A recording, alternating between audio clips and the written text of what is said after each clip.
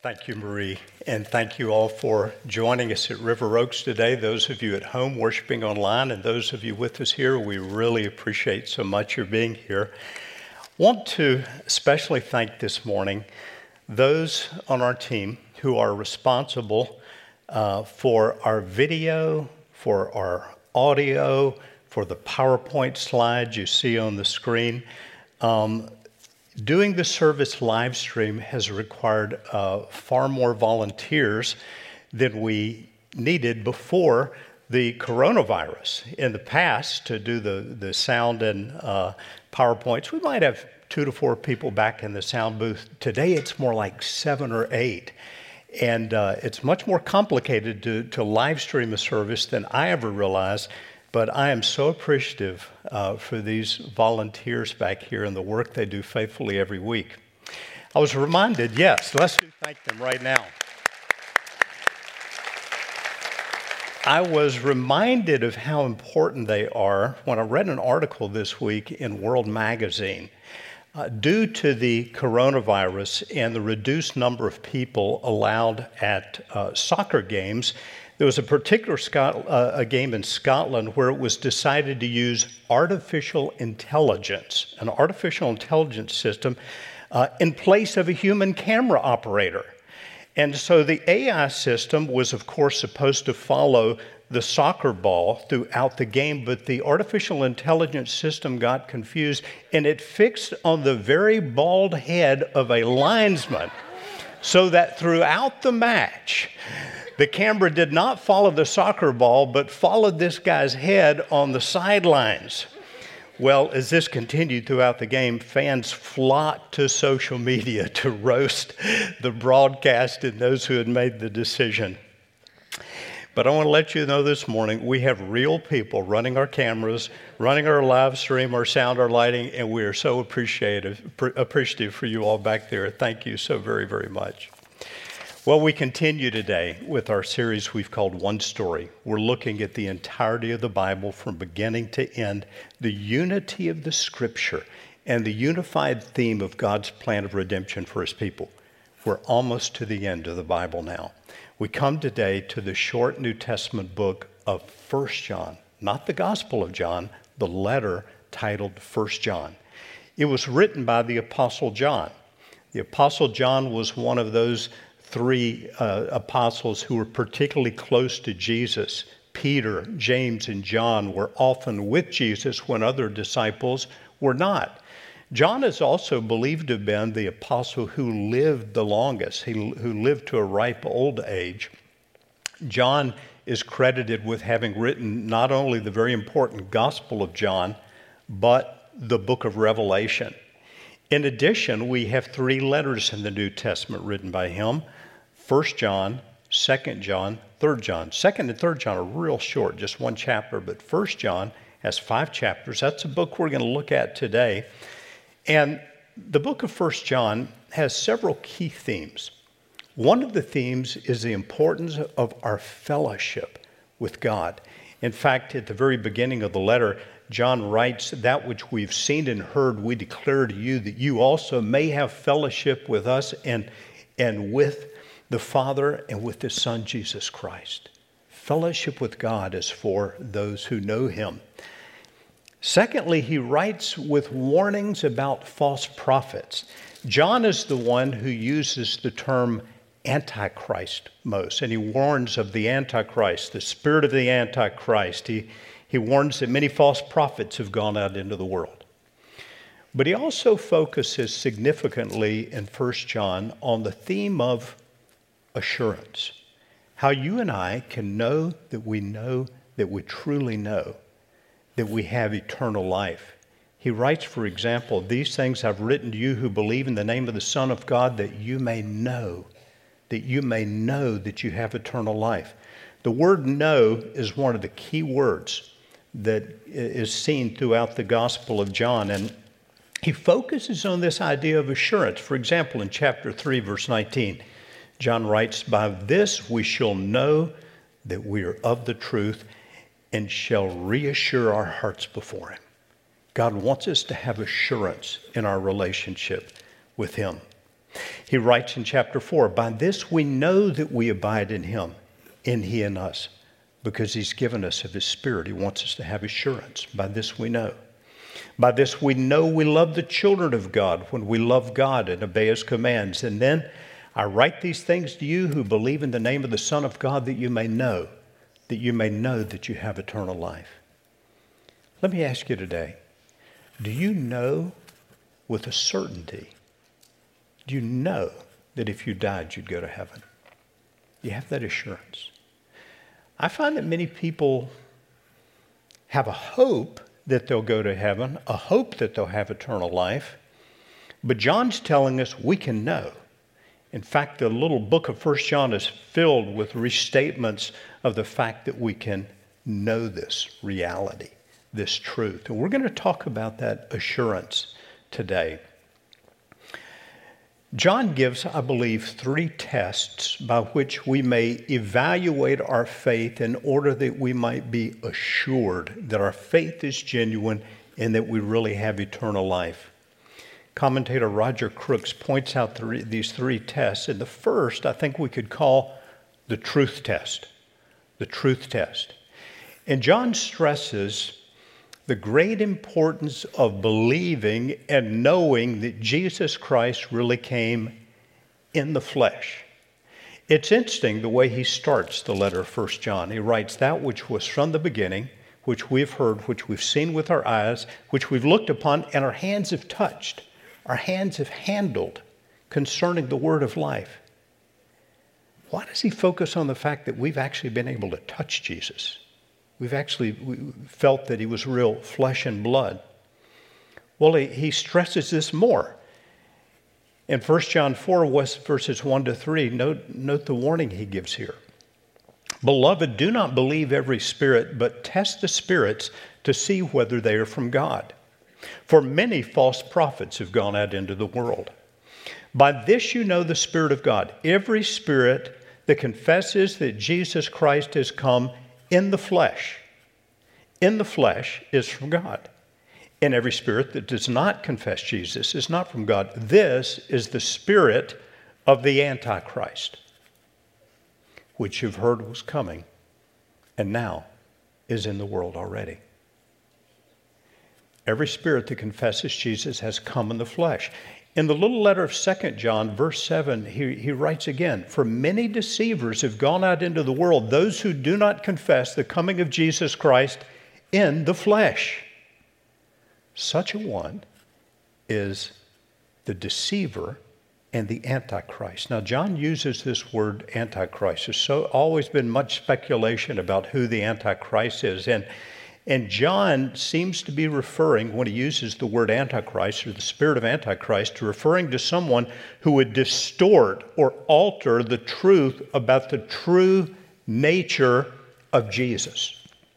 And John is stressing the importance that Jesus came as a real flesh and blood human being. In the Gospel of John, the work for which John is best known, he begins, in the beginning was the Word, and the Word was with God, and the Word was God. But he goes on to write, and the Word became flesh and dwelt among us, and we beheld his glory. John stresses this reality. Why is it so important to believe that Jesus was a real flesh and blood human being? Commentators suggest that John is writing against a backdrop in his day of a false teaching that has become known as Gnosticism. Gnosticism comes from the Greek word gnosis. We'd spell it in English, Gnosis, and it simply means knowledge. But according to early Gnostic beliefs, salvation was an escape from this evil flesh and was attained through a special knowledge, gnosis, and not by faith in Jesus' death and resurrection. Gnostics believed that the material world was altogether evil. The flesh was totally evil, but not the spirit. The spirit was good. So some would take this to mean if the flesh is of no consequence whatsoever, well, you can do whatever you want in your flesh. You can do all the immoral things you want to do in your flesh. The flesh is of no consequence whatsoever. In fact, Jesus Christ wasn't really flesh and blood. He couldn't have been, because flesh is bad. He was a spirit being. And so against this, John is saying some very strong things that many deceivers have gone out into the world. Those who do not confess the coming of Jesus Christ in the flesh. The Word became flesh and dwelt among us. Now, John stresses this part of the truth test, but there's another part of it that he stresses. And that is the reality that Jesus was not only a flesh and blood human being conceived in Mary's womb, he was also truly the Son of God. That which we've seen and heard, he writes, we proclaim to you so that you may have fellowship with us, and truly our fellowship is with the Father, and with who? His Son, Jesus Christ. John writes, whoever confesses that Jesus is the Son of God, God abides in him, and he in God. As he wrote in the Gospel of John, in the beginning was the Word, and the Word was with God, and the Word was God. Fully human, flesh, yes, but also fully God, deity. One of our favorite Advent passages is Luke chapter 1, when the angel Gabriel comes to Mary and announces to her that she's going to bear a son. She's going to conceive in a womb and bear a child. And we read these words in Luke chapter 1 and verse 30. The angel said to her, do not be afraid, Mary, for you have found favor with God. And behold, you will conceive in your womb and bear a son, and you shall call his name Jesus. He'll be a real flesh and blood human being. He'll be conceived in the womb of Mary. The angel goes on to say, he will be great and will be called the Son of the Most High. That is the Son of God. Fully human, conceived in the womb, fully God, the Son of God, deity, God the Son. Why does this matter so much? Why does it matter so much that we understand Jesus was both truly flesh and blood and truly fully God? He always has been God. He took flesh upon himself in the incarnation when he was placed into the womb of Mary. Why does it matter that we believe both? Because if Jesus were not really flesh and blood human, he could not have taken our place on the cross and atoned for our sin.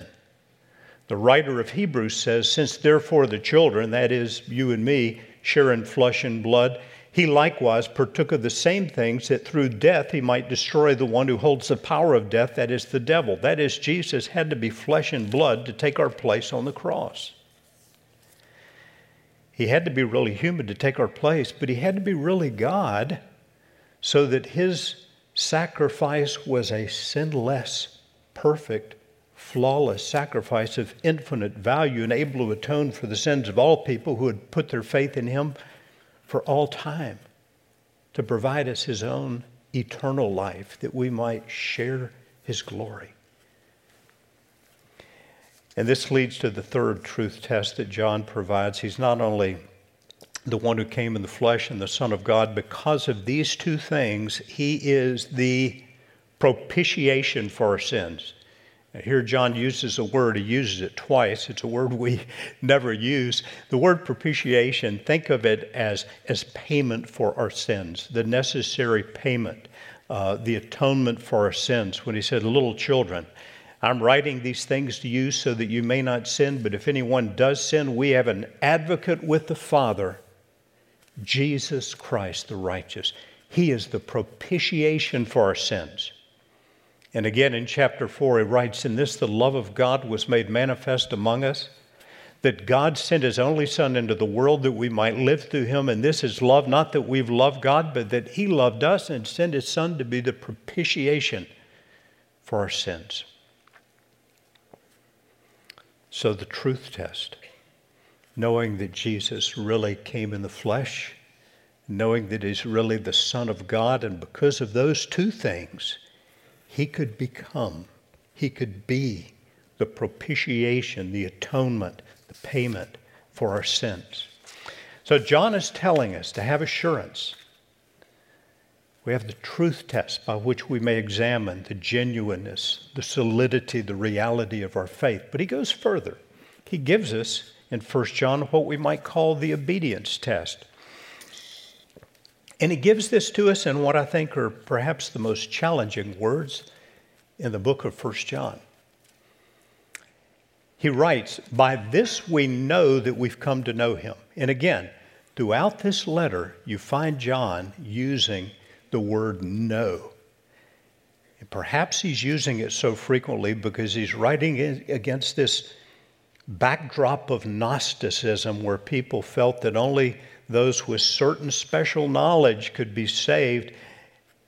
Apart from the death and resurrection of Jesus, John's talking about real knowledge. He's talking about the fact that we've come to know him through these things. And he says, whoever says, "I know him," but does not keep his commandments is a liar, and the truth is not in him. But whoever keeps his word, in him truly the love of God is perfected.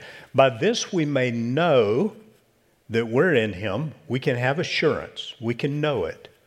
By this we may know that we're in him. Whoever says he abides in him ought to walk in the same way in which he walked. That is, a real believer demonstrates a growing likeness to Jesus, Christ-likeness. But John's words get even stronger on this point. And we read this in 1 John 3, verses 5 to 9. Notice in this section, by the way, the reoccurrence of the words "makes a practice of sinning" or "keeps on sinning." John writes, "You know that he appeared in order to take away sins, and in him there's no sin. No one who abides in him keeps on sinning. No one who keeps on sinning has either seen him or known him. Little children, let no one deceive you. Whoever practices righteousness is righteous as he is righteous. Whoever makes a practice of sinning is of the devil, for the devil has been sinning from the beginning. The reason the Son of God appeared was to destroy the works of the devil. No one born of God makes a practice of sinning, for God's seed abides in him, and he cannot keep on sinning because he's been born of God." Now, in this little passage, you see 2 times he notes makes a practice of sinning. 3 times he writes keeps on sinning. I don't know about you, but I'm really glad John didn't write whoever commits a sin. Because I know that I do, I know we all do, and even the Apostle James writes, we all stumble in many ways. John is writing about the person who takes the title Christian but lives like the devil. John knew that Jesus said, "You'll know a tree by its fruit." Now, when we read these words, and they are convicting words, whoever makes a practice of sinning has neither seen him or known him. Those are strong words. And I want to first caution Christians, especially those who are young believers and new in the faith, not to equate a failure, a stumbling into sin, with a loss of your salvation. Some Christians grow rapidly. Some Christians grow through overcoming sin more rapidly. Some grow slowly and through many struggles. There are some who wrestle with addictions, some with mental health issues, and struggle even more. Over the years, I've talked to a number of inmates, Forsyth Detention Center downtown or the prison over off of Cherry Street, and sometimes talk to those who really seem to have a genuine humility before God, a brokenness before God, a desire to walk with Him. They've placed their trust in Him. But for them, life's a struggle. They find themselves falling back a lot. There are struggles with addiction. Sometimes issues of mental illness are there. And when I think of that, I think of the fact that the Apostle Paul talked about the fact that some believers are, in his words, weak. And Paul writes in Romans 15:1, we who are strong ought to bear with the weaknesses of those who are weak and not to please ourselves. I think of the words about Jesus in Matthew 12 and verse 24. When I see those who seem to genuinely be trusting him, repenting of sins, but struggling, I think of the fact that it said of Jesus, a bruised reed he will not break. And so I make a distinction between the weaker believer who is struggling more than others, but continues to turn to God in genuine, trusting humility, contriteness, faith, repentance. I make a distinction between that person and the person who claims to be a Christian but continues in willful, deliberate sin with no remorse and no repentance. And there are an awful lot of people like that in our world today who just want to take the title Christian. And I think that's the person who claims faith. Oh yeah, I believe in Jesus, but totally disregards what God says about sexual immorality, greed, hatred, judgmentalism. To this person, Jesus' words, given through John, written through John here, should bring godly fear, leading to a humble repentance and genuine devotion to Jesus.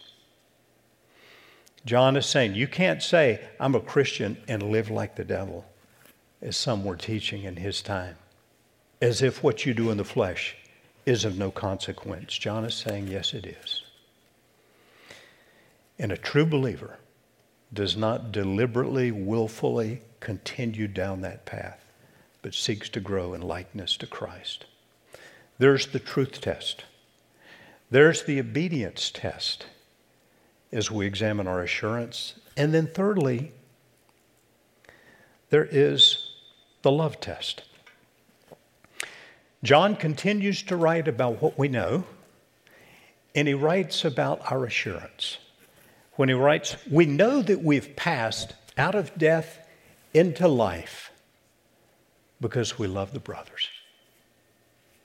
Isn't that a beautiful way to examine your assurance? Yeah, God's made a difference because he's put a love in me for his people.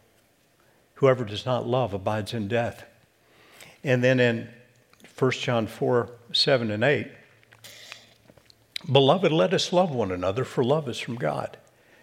And whoever loves has been born of God and knows God. Anyone who does not love does not know God, because God is love. Now look at that verse for a moment. Verse 8. God is love is one of the best known phrases in all the Bible, and understandably so. What a beautiful truth. We quote it often, but we may be forgetting the first part of verse 8. Anyone who does not love does not know God, because God is love.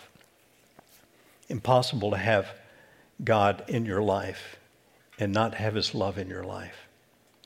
It gets even stronger in 1 John 4, 19 to 21, when John writes these words. We love because he first loved us.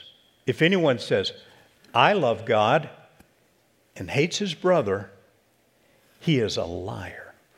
Wow. Wow. Those are strong words. For he who does not love his brother, whom he has seen, cannot love God, whom he has not seen. In this commandment we have from him, whoever loves God must also love his brother. John, throughout his writing, stresses very strongly what he stressed in the Gospel of John when he records Jesus having said, a new commandment I give to you, that you love one another. By this all men will know you're my disciples, by your love for one another. John stresses it throughout. James, the Apostle James, calls this the royal law, loving your neighbor as yourself. Elsewhere, I think Paul calls it the law of Christ. Our love for one another is an evidence that we are really His. So, how do we evaluate the genuineness of our faith? How do we examine ourselves for our assurance? I think John gives us 3 tests. The truth test, that Jesus has really come in the flesh, real humanity, and He's really the Son of God, really deity. Because of these, He provides a real salvation. He made propitiation, payment for our sins, the truth test. Number 2, the obedience test. John says it in strong words. No one who abides in Him keeps on sinning. And then the love test. We know that we have passed out of death into life because we love the brethren. We love one another. And so John, he comes to a close in this beautiful little letter, 1 John. Just what a great, great little book of the Bible to study. He writes about assurance in 1 John 5:13. And these things I write to you. In other words, here's why I'm writing this letter. To you who believe in the name of the Son of God, that you may know, that you have eternal life. God wants you to know that you know.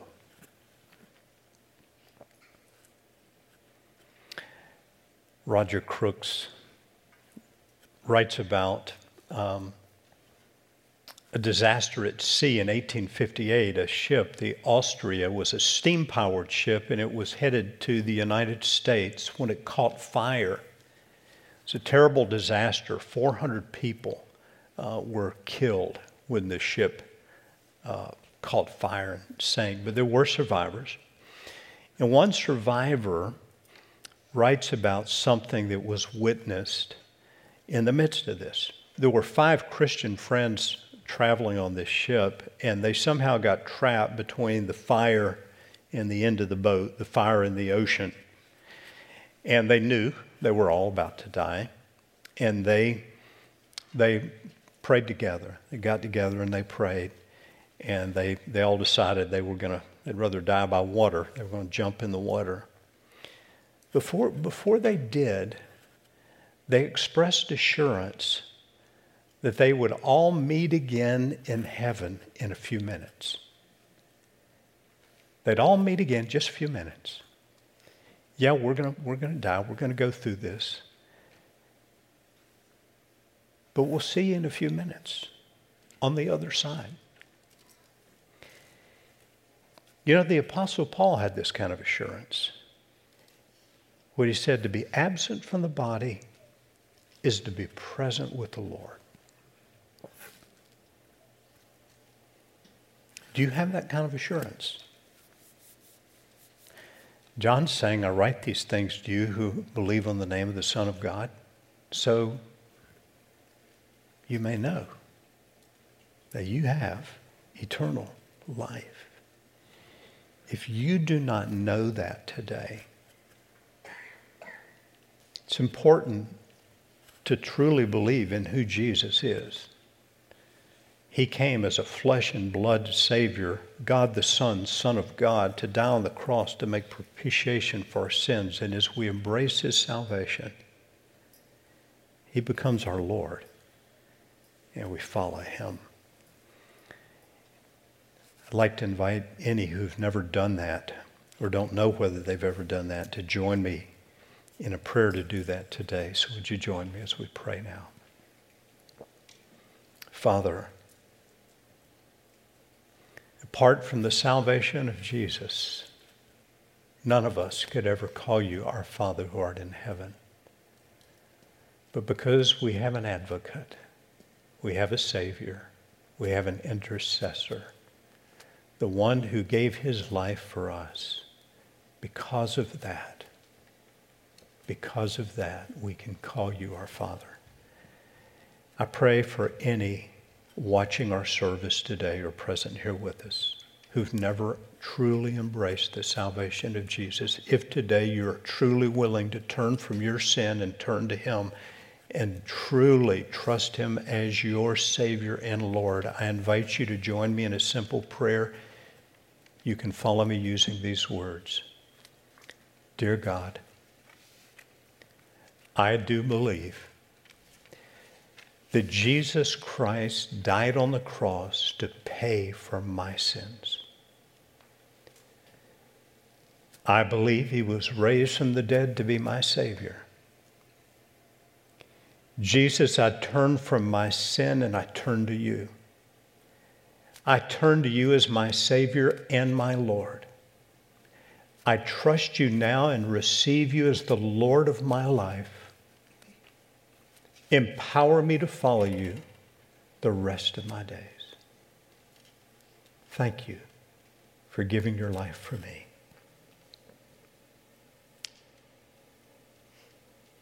Amen. Now, before our worship team comes with a really special song, two things I want to mention. Number one, a number of you have been following us throughout the years. We've gone through the book of Psalms with a little daily 3-minute, 180-second podcast called Psalm Starter. We started in January at Psalm 1, and if you've been with us, you know that Friday we hit Psalm 150. I want to let you know that we're not finished yet. It continues tomorrow with kind of an Advent focus. We're going to be looking at Jesus in the Psalms. So for the next 3 weeks, Monday to Friday, on the little Psalm Starter podcast, we're going to be looking at passages in the Psalms that reveal Jesus, kind of help tie together our one-story emphasis. And then, of course, they'll stay up there next year if you'd like to begin with us at the beginning of the year in the Psalms. Lastly, I do want to ask you to keep Pastor Wes's wife, Brene, in prayer. After the service last week, we learned that she had a serious car accident with a broken vertebrae, broken sternum. She's recovering, been in a lot of pain. Please pray for her. And now, let's worship the Lord together.